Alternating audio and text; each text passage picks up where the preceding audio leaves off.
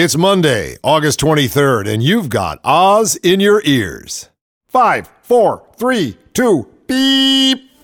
Irpy EduApps for iPads presents Exorcism in Your Daily Life, the oil spill. Let's pry on Billy and his dad during their regular family therapy session. Gee, what is it, son? You look worried. Well, gee, Dad, my American Problems teacher wants me to write a high school musical about the oil spill, but I'd rather go play Atlantic Triangular Trade Texas Edition with Bruce.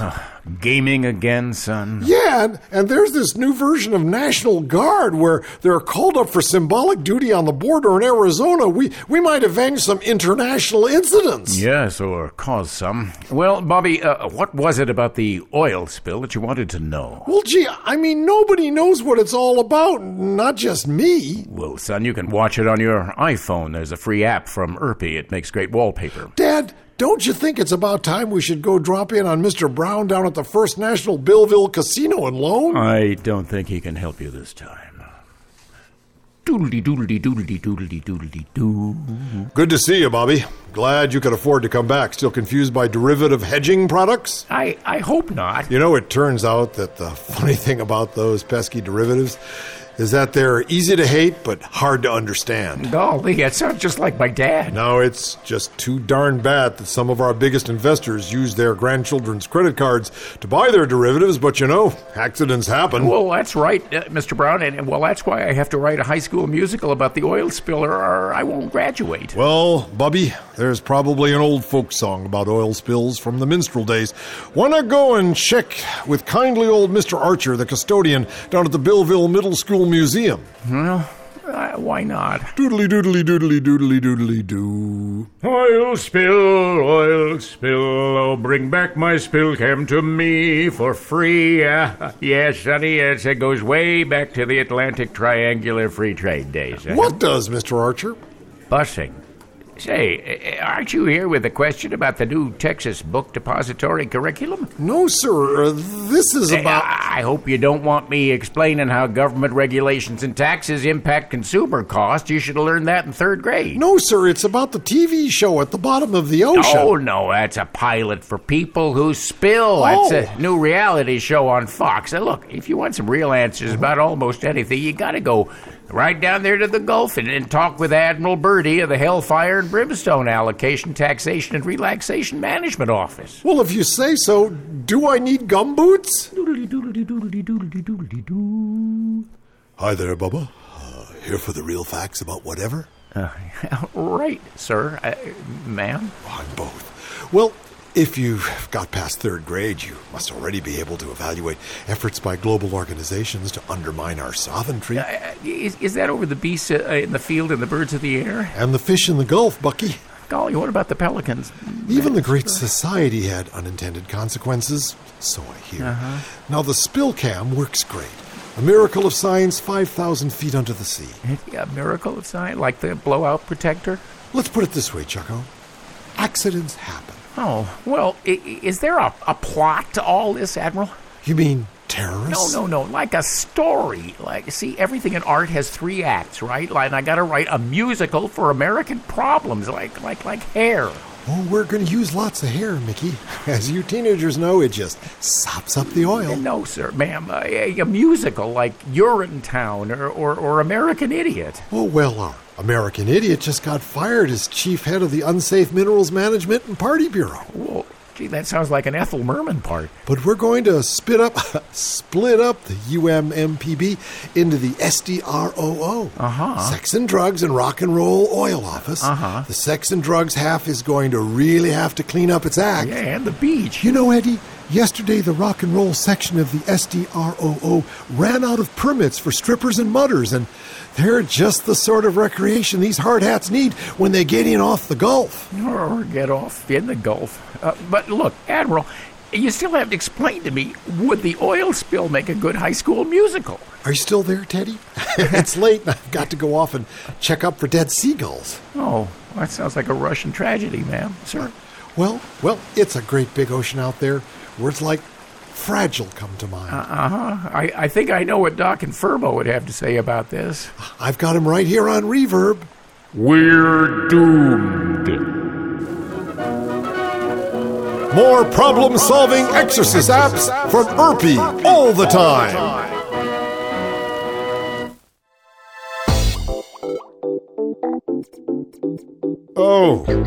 Oh yes, the beginning of another week here on RadioFreeOz.com, the expanded website. I'm your host, Peter Bergman, our co-host, David Osmond. What do you think about the website now, Dave? What can I say? And things for sale and bumper stickers and all kinds of excitement and surprises there. Yeah, you bet. I mean, it was pretty before, but it was... I don't know. It was just pretty. Yeah. Now it's a real value, as they say it down at the local mart. Yeah, the great Walmart of China. Yeah, you can go take a look at some of the designs we're coming up with. We've made them available on the Oz Boutique, which then takes you to Cafe Press, where you can buy one at a time. It's expensive, but they're printing on demand, and we're not going to keep any inventory here. I've closed my cellar for the last time. Nobody coming as Mr. Bergman, Puerto Rico, is this the right zip code, or why haven't you sent me my copy? Nope, never again. This is all going to be, somebody else is going to fulfill our life. But we're going to give you the stuff you want. Yeah, you're going to get the stuff you want. So here we are, Dave. Yeah. I hear that people are having trouble at house parties. Well, listen, housing in New York has never been a really happy thing, but the Times ran a little piece of people being surprised by what they saw. I was a little surprised. Yes, it was a good house, well maintained, but the bed with the person in it was off-putting. Yeah, there's a start. The main distraction was dirt. Although there was the tiny child who proudly showed us the refrigerator full of Daddy's beer just outside an upstairs bedroom. Anybody look at Daddy's beer? Yeah. Hey, so. Kid, want a beer? Years ago, we looked at a house in a Boston suburb that had a suit of armor in the front hall and smelled faintly of urine. There was one room that we could not go into because it was Grandma's room. Oh, and she was still there. What was left of her? The Addams family, right? The family dog, long departed, stuffed and standing next to the fireplace. Oh, that's creepy. Sent him right out of the house there. I wouldn't want to be in that one. And the last thing I think is good for us, because I think we also suffer from the same problem. Strangest things, books in the oven. Books in the oven. I've done that. Finally, it's the only place to put them. Oh, where's my copy of the Thesaurus? Well, Thesaurus oven. Right, I got you. Well, and still the kids are going to New York, just from Whidbey Island, right directly to New York. Have you got a place to live? Oh, yeah, I'm rooming with so-and-so. Well, can you afford it? No problem. I'll get a job. Yeah. It's just wonderful. It's still calling them. There are rats on the floor. And they're sleeping standing up, but it's the Big Apple. One of my favorite web editors is John Marshall. He runs Talking Points Memo. Again, one of my favorite. I guess you'd have to call it a political blog. For some reason, I hate the word blog. Weblog, I know. But blog, it still takes me back to Steve McQueen in a small town with this big gelatinous thing that is taking over the culture. Well, I guess that's what it is anyway, isn't it? All right, I'm going to read this in its entirety because it's good and worth it. From John Marshall. Getting some facts on the table. Over the weekend, in the numerous articles written in response to President Obama's comments on the mosque furor, you'll notice that a frequent refrain is to the purported opposition to the Cordoba House project, aka the Ground Zero Mosque, from families of 9/11 victims. And as evidence of this opposition, you'll frequently see quotes from a woman named Deborah Burlingame, whose brother was the pilot aboard the plane flown into the Pentagon on 9/11. Always in such cases, it's important to recognize that unlike most of us who experience 9/11 as a national or communal tragedy, she suffered it as a personal one. That's real. I respect that grief, and I believe in giving people stricken by overwhelming loss a wide berth in assessing the lessons they draw from the tragedies that affected them. That is not the same, however, as turning a blind eye when lazy journalists present her as representing or even being representative of the families of victims of the 9/11 attacks. The most cursory Googling shows that she's been advocating a string of right-wing positions going back over the last decade. Indeed, she's the co-founder with Liz Cheney of Keeping America Safe. It should be called Keeping America Safe from Dick Cheney. Also very worth noting is that none of the 9/11 families groups, who actually seem to be membership organizations made up of families of the victims, seem to have taken positions on the mosque issue at all.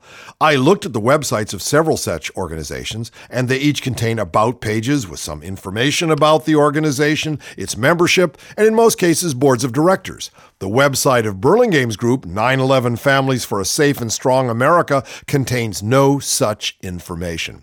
But its statement of purpose does give some sense of viewpoint. Quote, "The war against Sharia is a struggle to preserve our republic, our religion, and our civilization, and to set free a suffering humanity."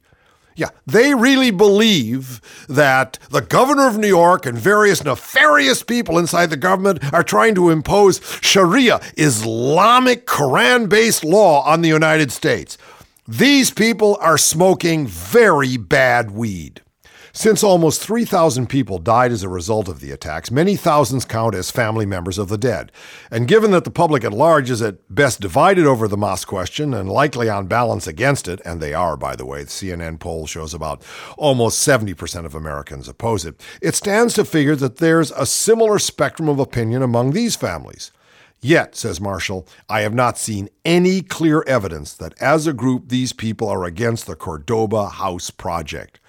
So the next time you read on some blog or some newspaper or hear some talking head on Fox or whatever talk about the fact that the Ground Zero Mosque is an insult to the families of the victims of 9/11 and they oppose it universally, it's just plain bullshit. You know, there's always been scuttlebutt about the fact that networks are losing their audiences. Well, we've seen the fact, there used to be there was only the ABC, CBS, and NBC. I mean, that was the world, right? Yeah. Then cable, et cetera, and people said, well, that's kind of like spreading the whole thing, and it's fractionating the marketplace and everything. But here's something that really surprised me. A new study of broadcast audiences finds that the median age for viewers at ABC, NBC, CBS, and Fox is the median age, the middle age. What's the median age of the people that watch network? 52. 51. Wow. Doesn't surprise you at all, does it, Dave? The Associated Press reports that these audiences have aged at twice the rate of the general population during the past 2 decades. So the younger people are just fleeing the networks. Okay, even the audience of American Idol is graying, right?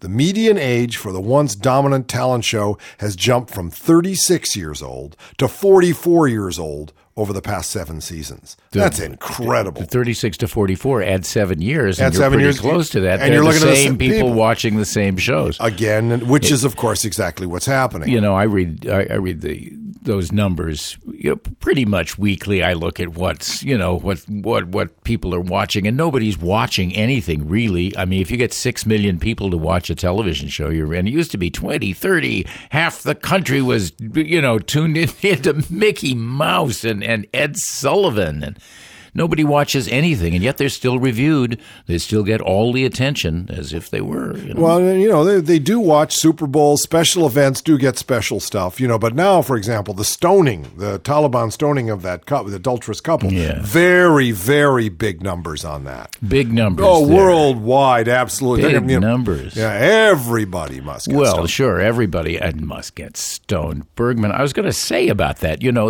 there's a crucial issue there. The guy whose truck overturned in some stupid race. Let's see. The guy flipped out. Right.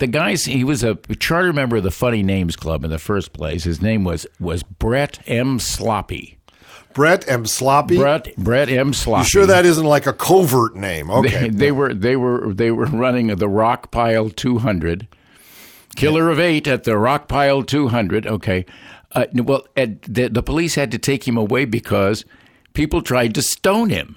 Because of what he did. Because of what he did. Kill 8 people, roll his card, all that. But wait a minute. The people tried to stone him. And in the same newspaper, here's the very popular YouTube video of the couple being stoned. And I thought, well, how much farther is, mob punishment from out there in wet, dry, soggy Lakeland where Mr. Sloppy is driving his car than North Afghanistan. You want to know the distance? Yeah. I'll go get my moral ruler. Okay.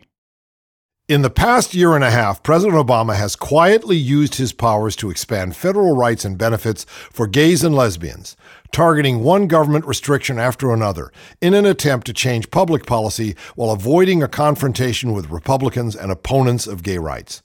The results is that scores of federal rules blocking gay rights have been swept aside or reinterpreted by Obama officials eager to advance the agenda of a constituency that strongly backed the president's 2008 campaign. Not only are they doing payback to the gay community that supported Obama, they really believe in what they're doing. It isn't just a pro quid pro. These people are pro. Among the changes, gay partners of federal workers will now receive long-term health insurance, access to daycare, and other benefits. Makes sense to me.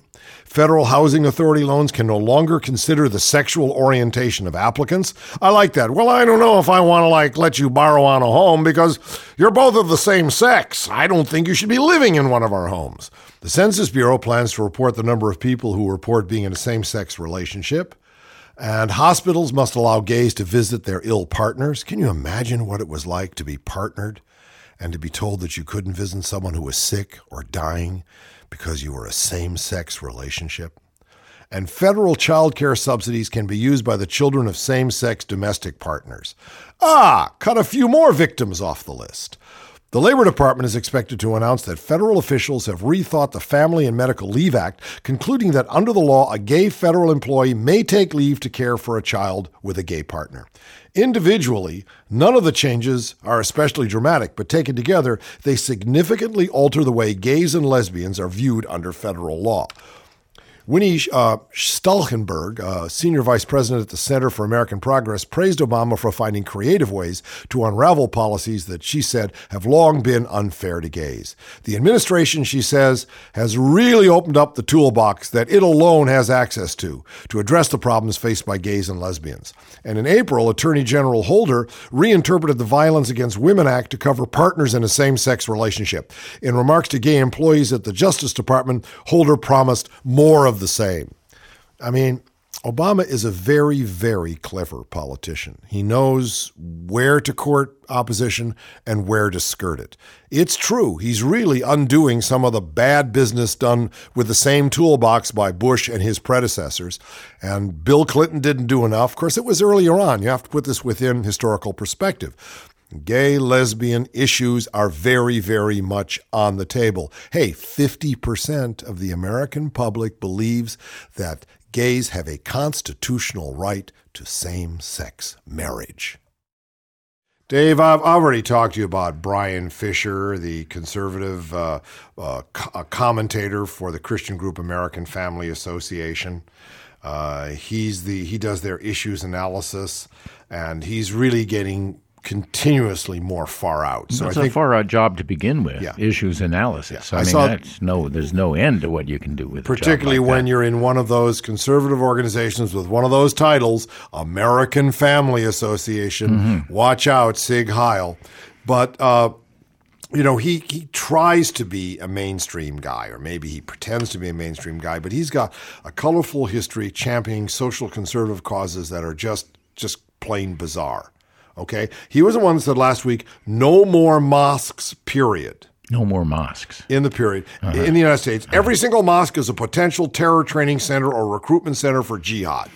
He's also convinced that Governor David Paterson, all those churches are there for, they're dangerous places too. I mean, come on. They foment abortion doctor baby killers. Well, there you go. And what's all this? What else is new, right? All churches, right? Did the American Revolution get kind of revolted up in churches? Everything except the Quakers, they shut up. They're quiet. Nothing happens there. Yeah, but most of them are American else, Indians. They're now. ready to kick butt. Go ahead. Okay, so, all right. Now, he said, every single mosque is a jihad center. And he said Governor David Paterson, who's governor of New York, is trying to impose Sharia law on New York because he offered to help the Cordoba House developers get state land for the Muslim Community Center if they agreed to relocate from the controversial controversial planned site a few blocks from Ground Zero. So he basically wants to put Muslim law all over the state of New York. Oh, well, of course. That's why they're cutting off hands left and right. Taxi drivers making wrong right turns. Whack-a-roomie. Right. It's not enough to cut off their food stamps. Cut off their hands. That's right. You're right. But last week didn't exactly mark Fisher's first day on the anti-Muslim job. Last year, he called a ban on Muslims in the military after Nidal Malak Hassan, right, allegedly went on a shooting rampage at Fort Hood back in November. We have to say allegedly because we've got all these pictures of him doing it, but he hasn't been convicted. And we're that way. Okay. Fisher said his views were not Islamophobia, but Islamorealism. Islamorealism. And that sounds to me I like it very much. Very much. We have a wonderful studio in Paris for Islamorealism. It's all black and white, explosions, And no pictures of any religious figures? No. Oh, I saw it. I love it. Absolutely no pictures of anything but flowers, calligraphy. Yeah, beautiful. He then followed up with a call to restrict Muslim immigration to U.S. and repatriate Muslim immigrants to Muslim countries which share their values. So therefore, you're going to have to do like a big, shakedown on someone's values, then go and talk to the heads of other countries and find out what their values are. That's why they're giving them all that resume writing training there in Guantanamo. That's right, because otherwise they won't be able to answer those questions. Okay, so should any nation welcome to its shores immigrants who have a solemn, sacred obligation to kill as many of their hosts as possible? Fisher asked. That's a form of suicidal insanity. Yes, it is, I suppose, if people coming in through the port. What are we doing here? Vacation? No, I have a sacred obligation to kill as many of you as possible. Next? How long will you be staying? and Fisher... Vacation or business? No, jihad. Jihad. Oh, well. You take that line over there. Yeah, There's a lot of you. That one that goes to nowhere. Yeah. Oh, so he's not only big into Islamorealism, I think he's also into homophobic realism. Oh. Yeah. He's written that the U.S. should impose legal sanctions for homosexual behavior, argued that a practicing homosexual should not serve in public office, and he's the one that claimed I shouldn't have sex in public office. That's what he meant. No, and most of those public offices do not have furniture that makes sex at all comfortable. That's right. So if you do, you'll have a lot of grumpy gays, all right? He also claimed that Hitler used gay soldiers because they basically had no limits, and the savagery and brutality they were willing to inflict on whomever Hitler sent them after knew no bounds. Wow, what movie was he watching? I think he's got a stiffy over it. I really don't. All right. He also expressed outrage that get ready, and Mac's going to like this too because he spent a lot of time with these people. This one, I read these articles sometimes, and all of a sudden it just catches me out of nowhere, right? I got Oz in my ears. I'm spit taking. Fisher also expressed outrage that Indian Americans win a lot of spelling bees, claiming that the U.S. needs to stop this outrageous display of ethnic favoritism. Indian children win. Indian Americans. That's because they can spell those extremely long and difficult names and write them in another language, Well, maybe it's because they study. That. All right. But go ahead. Here he goes. He has his happy side. Does he expressed some glee over a reported trend that more educated women are having fewer children, which he interpreted this way. What this means, quite simply, is that liberals are breeding themselves out of existence. But it gets worse. Here's the final. Okay. Here's where you mix the big fish and the big Bible together, Dave. So let's get ready, all right? People out there, don't be drinking anything or eating anything soft, or spewy when I give you this one. All right. And in arguably his strangest position, and we could make that argument, Fisher wrote that killer whale Tilikum, who killed a trainer at SeaWorld Orlando in February, was just part of the ongoing failure of the West to take counsel on practical matters from the Scripture. Now, I could just leave it at there and leave all of you scratching your domes. Which chapter of Matthew? Fisher quoted Exodus to prove his point. To use the example from Exodus, if your ox kills a second time, the ox shall be stoned, and its owner also shall be put to death, Fisher continued. If the counsel of the Judeo-Christian tradition had been followed, Tilikum would have been put out of everybody's misery back in 1991 and would not have had the opportunity to claim 2 more human lives. I don't know what he's talking about. I need one of those AAA roadmaps for this one, the kind that, Bible, AAA Bible roadmaps. Let's get one of those. The trail to everywhere. From the Wall Street Journal. Researchers at the University of Georgia said that more than 3/4 of the oil spilled in the Gulf of Mexico following the Deepwater Horizon drilling rig explosion could still be in the Gulf, threatening fisheries and marine life, disputing government statements that much of the oil had been safely dispersed. So the government is still blowing smoke up our butts. And by the way, every time they talk about the Deepwater Horizon drilling rig explosion, why don't they talk about the 11 people who died there? And where is the memorial to those people? Do you have to lose thousands of them in New York City? The Federal National Incident Command, that's suspicious to begin with. It's an incident command, which has been coordinating cleanup efforts, reported earlier this month that the damaged well had spewed about 4.9 million barrels of oil into the Gulf before it was capped. Half of that oil has been safely burned off, skimmed, or directly recovered, and another 25% has evaporated or dissolved, the federal researchers said. So to take their word for it, 75% of that bad, murky stuff am gone.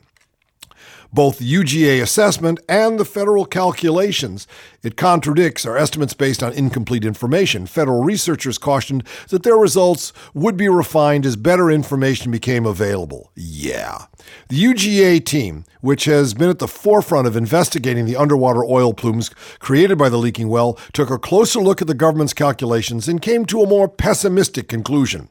Pessimistic is light. As much as 79% of the oil and its toxic byproducts still remained in the subsurface waters of the Gulf. Then, of course, there's all that dispersant that BP sprayed in the water without checking it out. It's the great Nike thought. Just do it! Moreover, it might easily be years before these petrochemicals disappear. One major misconception is that oil that has dissolved into water is gone and therefore harmless, said UGA marine specialist Charles Hopkinson, the senior investigator in the effort. The oil is still out there and it will likely take years to completely degrade. While it's being ingested by everything, except me. I ain't eating no shellfish from the Gulf. I'll go dig my own clams here on Whidbey Island. There's no oil out there. A little pee from the pleasure boats, but no oil. In a statement, Dr. Hopkinson said most of the oil classified by the government as dispersed, dissolved, or residual was actually still in the water. Oh, surprise! Using a range of likely evaporation and degradation estimates, the group calculated that 70 to 79% of oil spilled into the Gulf still remains. It's a good friend. It doesn't want to leave. It likes the weather. The group said it was impossible for all the dissolved oil to have evaporated because only oil at the surface of the ocean can evaporate into the atmosphere, and large plumes of oil are trapped in deep water. More bad news from a government that doesn't care what we learn just as long as everything gets happy-pappy.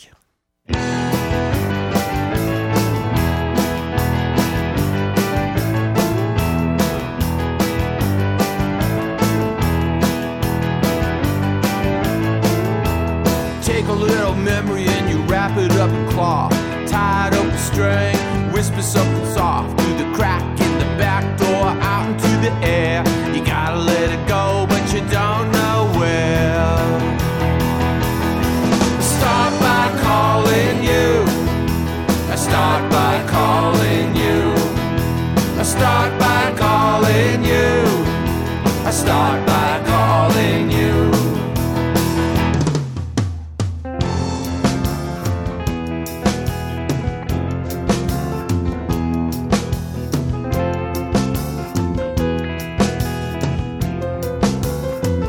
Poderoso, misteriosos, revelados del Congo. Retire de la maldad, brujo poderoso, chengo macho. Buenos sueños convertidos en realidad. Buenos sueños convertidos en realidad.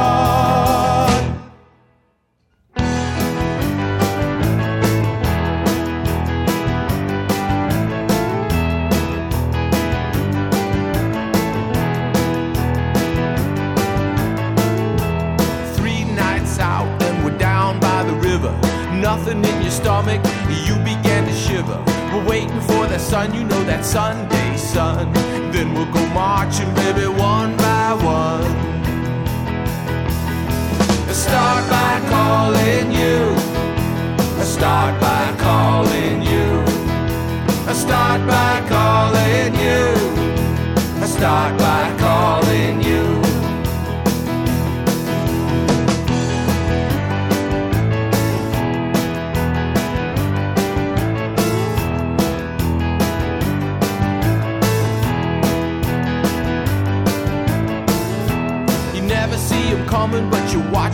they go. You stare into their eyes and everybody knows that the fire in their hearts is theirs alone. You never see them coming, but you watch them when they go. Start by calling you. Start by calling you. Start by calling you. Start by calling you.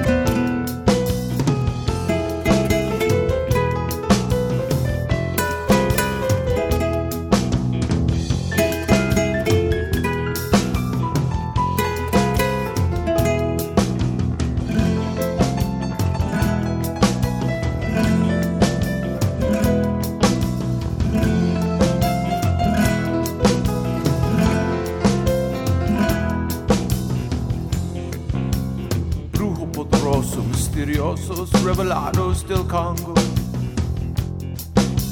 Ritire della maldad, brujo poderoso, chengo macho. Buenos sueños convertidos en realidad. Buenos sueños convertidos en realidad. This is Ali Soufan writing in Forbes. Soufan was an FBI supervisory special agent from 1997 to 2005, so he speaks from direct experience. The furor over the proposed Islamic Cultural Center and mosque near Ground Zero makes me think back to one of the most important lessons I learned from all the Al-Qaeda terrorists I interrogated, that they have a warped view of America. To them, and this they get from Osama bin Laden's rhetoric, the U.S. is a country at war with Islam and Muslims, and so they had a duty to fight us.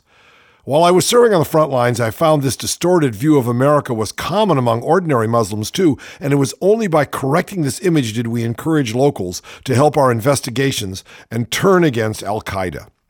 Our efforts were helped by public statements, like from President Bush in the early days of 9/11, declaring that America was at war with al-Qaeda and not with Islam.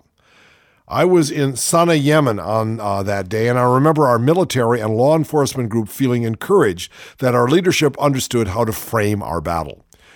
But while we started off on the right note in dealing with the Muslim world, our leadership soon demonstrated that they failed to understand that our war against al-Qaeda was not just a military fight, but an asymmetrical battle for the proverbial hearts and minds of Muslims across the world too.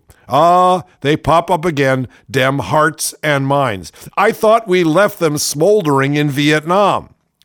We should have been highlighting that al-Qaeda had killed thousands of Muslims and blown up dozens of mosques around the world, but instead, we failed to appreciate the importance of rebutting al-Qaeda's propaganda and of turning ordinary Muslims against the terror network. When we eventually did this, we had great successes. As commander in Iraq, General Petraeus reached out to local Sunni groups and convinced them that al-Qaeda was their enemy and America their friend. That led to a remarkable turnaround in our fortunes in Iraq. Our fortunes, perhaps, and in the short run, probably their fortunes, but we're going to be leaving there, of course, leaving behind 50,000 people from the State Department and various other mercenaries. So I don't know really what good it all did, but it was good for the time, and the point is well taken. There are many reasons for supporting the Muslim community's right to build a cultural center and mosque on private property, not least of which is the First Amendment of the Constitution guaranteeing freedom of religion. But from a national security perspective, our leaders need to understand that no one is likely to be happier with the opposition to building a mosque than Osama bin Laden. His next video script has just written itself. The potential damage to our national security is not only to our work abroad, but at home also. Today in America, we are facing an increased threat of homegrown terrorism. While bin Laden couldn't find a single American Muslim to be part of the 9/11 plot, today, thanks to a mixture of poor and even harmful leadership within the American Muslim community and failed strategies from our government in dealing with the threat, some young Muslims are finding themselves increasingly isolated and marginalized and are easily becoming prey to these radicals. And what we're doing right now and what we're saying, burning Qurans, accusing the Muslim religion of being a religion of hate and war, is only making it easier for Osama and his cohorts. When demagogues appear to be equating Islam with terrorism, it's making young Muslims unsure about their place in the country. It bolsters the message that radicalizers are selling, that the war is against Islam and Muslims are not welcome in America. And that's what I'm hearing today, time after time. Basically, go back to the countries that share your values. As a Muslim American, I know that isn't true. Whatever some rabble-raising politicians say about one mosque doesn't trump what America really stands for, the values enshrined by our Constitution that guarantee equality and freedom for all, whatever your race, religion, or creed. Young American Muslims need to focus on comments by leaders like Mayor Bloomberg, whose stand on the issue exemplifies the very best in American leadership, educating people and standing up for the values of our Constitution rather than playing on fear and ignorance. And these people are not being taken to task, by the way. These bozos and bozoettes that are up there playing on this fear and ignorance, Mama Grizzly and the rest of her Grizzly crew, are not being taken to task. They're being treated as entertainers. To those politicians now saying a mosque can't be built near Ground Zero, I would like them to take a walk through Arlington Cemetery and learn the names and stories of American Muslims who have died in service to our country. They should also learn a little bit more about the victims of 9/11, such as Mohammed Salam Hamdani, a Muslim American who was a New York City police cadet and paramedic. When he saw smoke coming from the Twin Towers, he ran to assist, where he died helping victims. Another Muslim who died in the World Trade Center was Mohammed Chaudhuri, who was working at Windows on the World to support his pregnant wife and daughter. He never made it home that day, and his son, born 48 hours later, never knew his father. Al-Qaeda didn't differentiate between Muslims and other Americans when it hit the Twin Towers, and neither should we.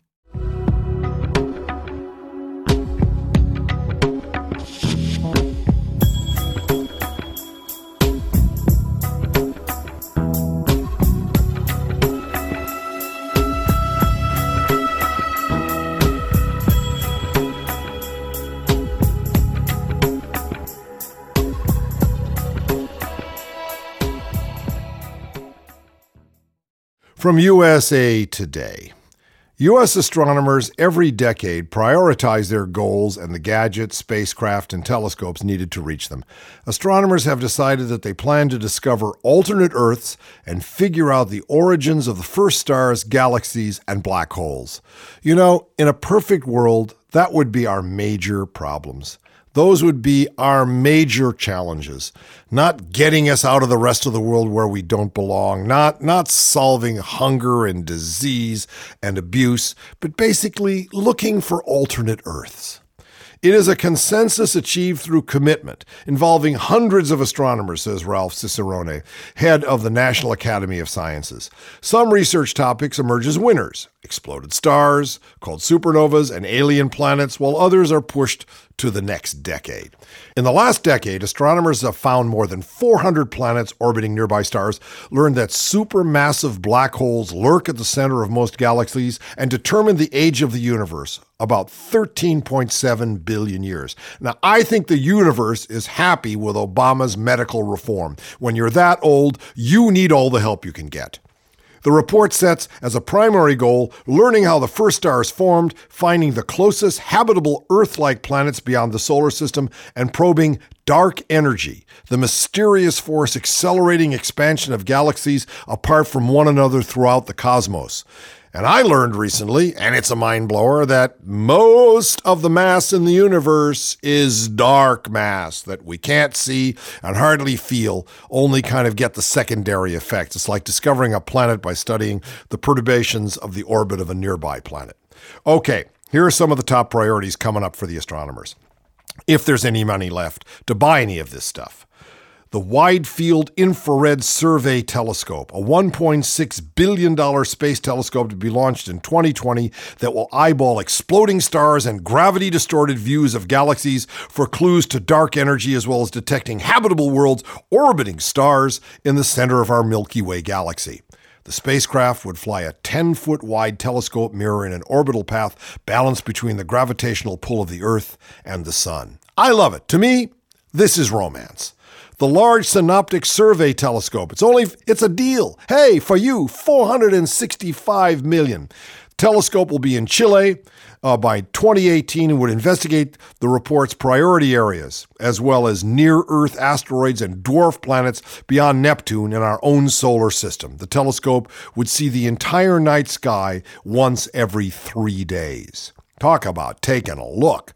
And new worlds, thereafter new worlds. A $4 million per year study to design telescopes that will be able to directly see habitable planets detected by missions such as the one just discussed and the now flying Kepler Space Telescope. We're putting the universe at your fingertips, said astronomer Kirk Bourne of George Mason University, noting the telescope's observations create enough data to nightly fill 1 million DVDs. Every night they fill 1 million DVDs. Hey, some of my hacker friends out there, hey, eat your heart out, man. And all of this stuff will be made available to the public through skywatching applications hosted by Google and Microsoft. Yeah, just go up to Google and, punch up the latest or the closest habitable universe when mom is giving you real trouble. Alright, I really had to do this because, I just found something that I love so much. It's big, it's brown, and it's really, really good. And, no, it's not chocolate, although it is at the same time. Yeah, I have a muffin. Politico tells us that the harsh Republican response to President Barack Obama's defense of a mosque near Ground Zero marks a dramatic shift in the party's posture towards Islam. From a once active courtship of Muslim voters to a very public tolerance after September 11th to an openly aired sense of mistrust. Well, that's because the Republican Party has changed also since then. Bad as they were under Bush, they've gotten a lot worse. Republican leaders have largely abandoned former President George W. Bush's post-September 11th rhetorical embrace of American Muslims and his insistence, always controversial inside the party, that Islam is a religion of peace.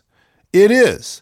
There's some weirdo jihadists around the world, but you can no longer, it doesn't make any more sense to call Muslim a religion of war and hatred than to say that because there are, terrorists in Israel, that Judaism is a religion of violence, and take a look at the Crusades or whatever the Catholic Church has done from here and there, condemn them similarly, and you go on and on and on. It just doesn't compute. This weekend, former Bush aides were among the very few Republicans siding with Obama, as many of the party's leaders have moved towards more vocal denunciation of Islam's role in violence abroad and suspicion of its place at home. Obama's remarks provide a clear national focus for the simmering question of Islam in American life, and Republicans are capitalizing on it.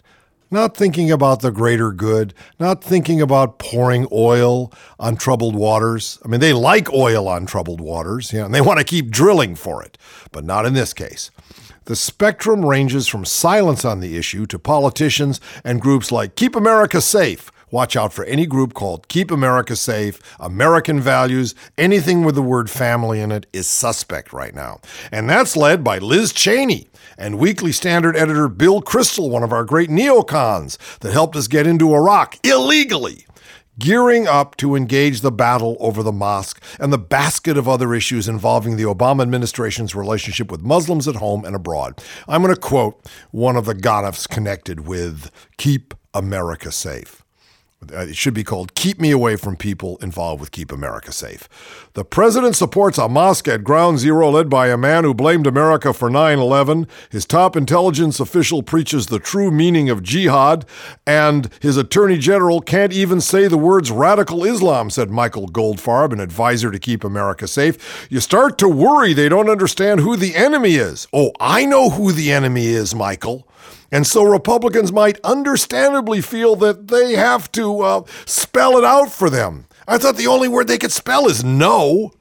Republicans have shifted completely away from the Bush administration line on relations with Islam, and they've obviously made the political calculation that bashing Islam and Muslims is a winning issue for them, said Ibrahim Hooper, spokesman for the Council on American Islamic Relations, who blamed the Tea Party movement for liberating the inner bigot in people.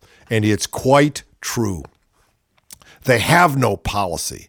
They have no really critical political thinking. All they have is an innate bigotry that they're now able to pull forth and become respectable for doing so because they found another enemy. They found another not me. They've got the Muslims, they've got the immigrants, and they've got Obama. He's a not me, not because he's black. That's way, way, way pushed way back there. It's because he's bright, he's compassionate, he takes responsibility. So you have to call him Mao or Che or whatever to somehow get out all that vitriol inside.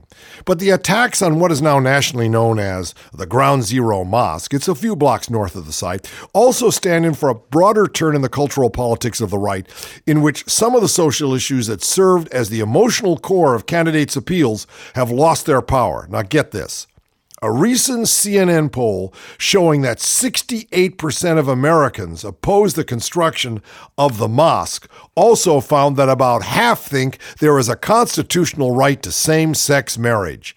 No political genius is required to decide which issue to run on. Yeah, they know which side their bread is buttered on, and I hope they slip on it and fall on their randy asses.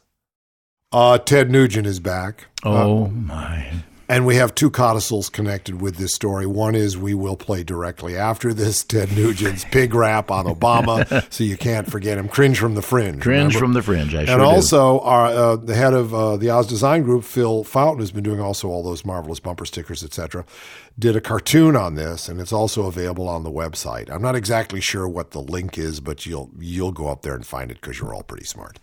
Okay, Ted Nugent says he should have been better informed about California game laws after pleading no contest to misdemeanor charges of deer baiting. Nugent, who lives in Waco, Texas, that's right, I know, said on his website that he takes full responsibility for the hunting incident televised on a February episode of his Outdoor Channel hunting show.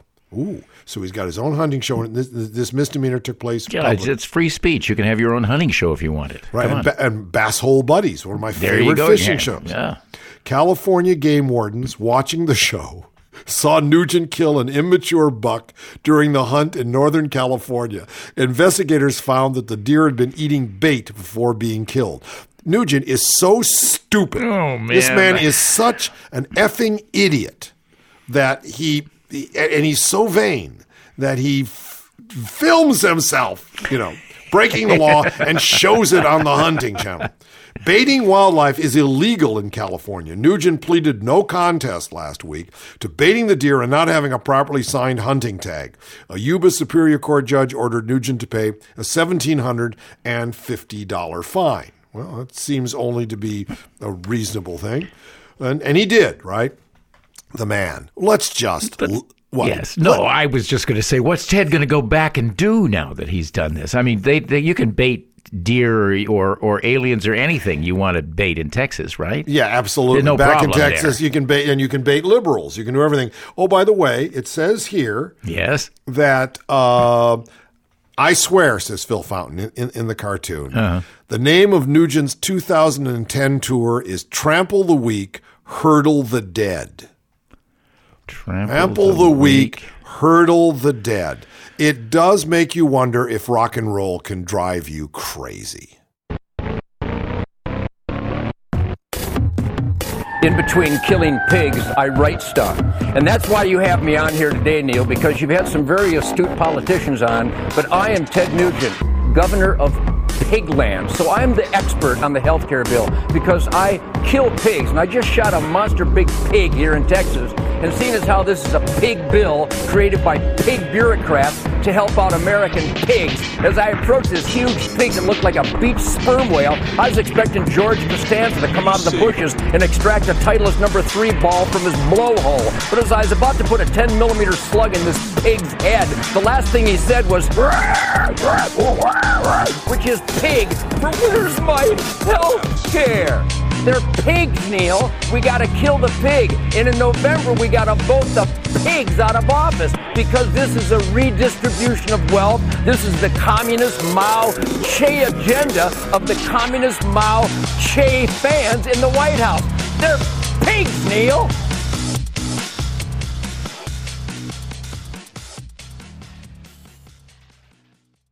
This piece was sent to me in an email by one of the Oz founders, Chaz Glass, and I think it's well worthy of being read in its entirety. One lesson, Chaz says, growing up in the military is the necessity of military training to include subspeciation, which is designed to indoctrinate soldiers with the idea that the enemy are not fully human, but are a step below human. This is necessary to break down our inherent conscience that killing people is bad, to make it easier for soldiers to kill the enemy. This has been going on for thousands of years. Everyone has done it. The Egyptian pharaoh could not have enslaved the Jews without it, nor could Americans have enslaved Africans without it, nor could the Jews have captured the Promised Land in biblical times through genocide without subspeciation of the women and children they killed. No nation or people with an army in combat has escaped the necessity and horror of subspeciation. Remote warfare, cruise missiles, drones, helicopter gunships with ordnance ranges measured in miles, was originally justified as a means of saving American lives, but it has also taken subspeciation to a new level due in part to the advent of point-and-shoot cyber violence, which desensitizes about killing generally, not just the enemy, but cops and innocent people. These games, these video games, right? It's okay on a video game to kill aliens, that means aliens from outer space, that'll probably be broadened soon, post-apocalyptic monsters, and Nazis, right? Well, we're putting new sprites and new avatars in our gun sights. These games make killing not merely easy, but fun. The more remote the target, the easier it is to subspeciate and kill. This is Chaz saying, I become acutely anxious when I hear and see signs of subspeciation in our national political dialogue, and it comes from the extremes on both sides, left and right, both of them, which are not really engaging in dialogue as a two-way, open-minded discussion. At this point, it may seem to be a rhetorical phenomena, but that's exactly how subspeciation is done in military training, with rhetoric. Towel heads, rag heads, Islamofascists, gooks, nips, krauts, savages, on and on. And now in political discourse, we have re-thugs and re-pugs being shouted by the left, while the right calls centrists, commies, socialists, fascists, and Nazis. This is subspeciation at work on both sides of the political spectrum. If the rhetoric does not de-escalate, history suggests there will be violence. And indeed, there will. And we will be seen someday as the subspecies. Well, Dave, we've added a woman to the Oz team, Patty Monet, and she's going to be handling the Oz Sports Desk. Now, Sports Desk? Now, I knew immediately when I was talking with her, I said, not thinking of you specifically, but saying that a lot of people out there listening to Oz go, Oz and sports? But it's much worse than that, Oh, Dave. it's worse than that. Yeah, okay. really. Right. It's really not about any sport, certainly not about football. It's basically about baseball right now. Okay? Baseball. Because Patty Monet ran a whole site called Baseball Chic or Chick. She's been in baseball forever. But it's not just about baseball. No. It's about the San Diego Padres. Now you might go, what? And that's a perfectly good, Excuse me, yes. what? I'm sorry, Yes. it was, America has fallen asleep to the San Diego Padres for years. Yes. But here's the interesting thing. They were staying at the house, and she subscribes to Major League Baseball over the computer. So I brought it up on the screen and started to look, gave it to her, and I started to look, and I realized, I was a baseball fanatic when I was a kid.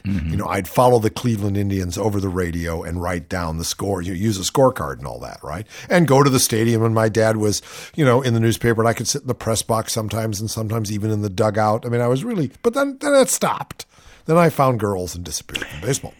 And I followed it again. I knew there was a substitute. Yeah. And I followed it again in LA for All when Fernando Valenzuela was pitching for the Dodgers because he was remarkable. This almost 40-year-old Mexican throwing screwballs and just batting like a son of a gun. And I just fell in love with him. He stopped pitching. I left baseball. Okay. So I'm watching these guys, and suddenly I am looking at an extraordinary experience, a baseball team. We use the word. No. This is a team. All of these people are absolutely aglow.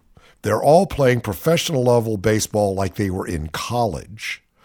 2 of them are third-generation baseball. Their fathers and grandfathers played. There's an American Indian from Princeton on it. In fact, there's 2 Princeton players. One got hit in the face by a fastball and is recovering from reconstructive surgery. Okay? 3 or 4 of the people on the team left other teams for lower money to come and play because they wanted to play another position or they heard it was such fun. And you're looking at a team, which is what we need to reconstruct America. Forget about the batting averages and all this sort of stuff. Everybody else looks like, this is hard, looks kind of like a thug. Or in the sense, everybody else that comes to bat on the other team, in this case the Cubs, from which they took 4 games away, all look like they're thinking about their mistresses and their portfolios and their lawyers and, and it's me at bat. Look, hey, it's me come to bat. Yep, that's baseball, but right. Not the Padres. They come to bat, and it's like the team is batting. There's a foul ball, 5 guys run after it. In the dugout, they're all like high-fiving each other, and there's all sorts of stories. Anyway, I got completely captured, and it reminded me of the time. I know this is a long wrap, but I got to get it out. Yeah, go ahead.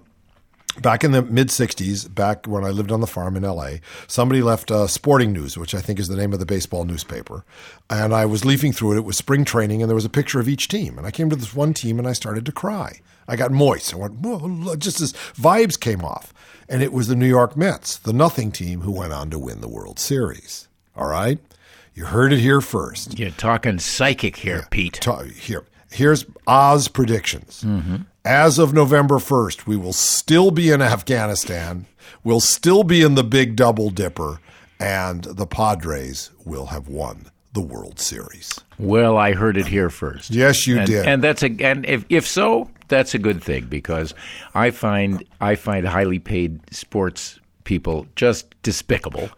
A, and B, I cannot understand why they don't fine them for not hitting the ball. Well, that's It's like basic. Well, that's fascinating ignorance, Dave. If the guy, you're paying him $17 million a year, he can't hit the thing? You know something? Come on. The Padres... Fine him $1,000 every time. The Padres have the second lowest team salary, right, in the majors. I love that. It's tiny, and don't pay them. Yeah, well, they're all baseball coming. players. It's not like they're working for free. Don't get me wrong, but the fact is they're generating a lot of capital. What's interesting to me is that they are a team, and I can use them as a team module. I can point and say, this is how it's done when we all get together and work together, because it's hard to find anybody doing that. Yeah, it's community, Pete, and I'm glad you've discovered it because I didn't know there was any out there in that world. And San Diego, most of them live in San Diego. Half of them come from San Diego. It's very different, Dave. It's very different from when I was watching the Indians as a kid. They all lived in Cleveland. Yeah, Al Rosen lived down the block. Another guy worked for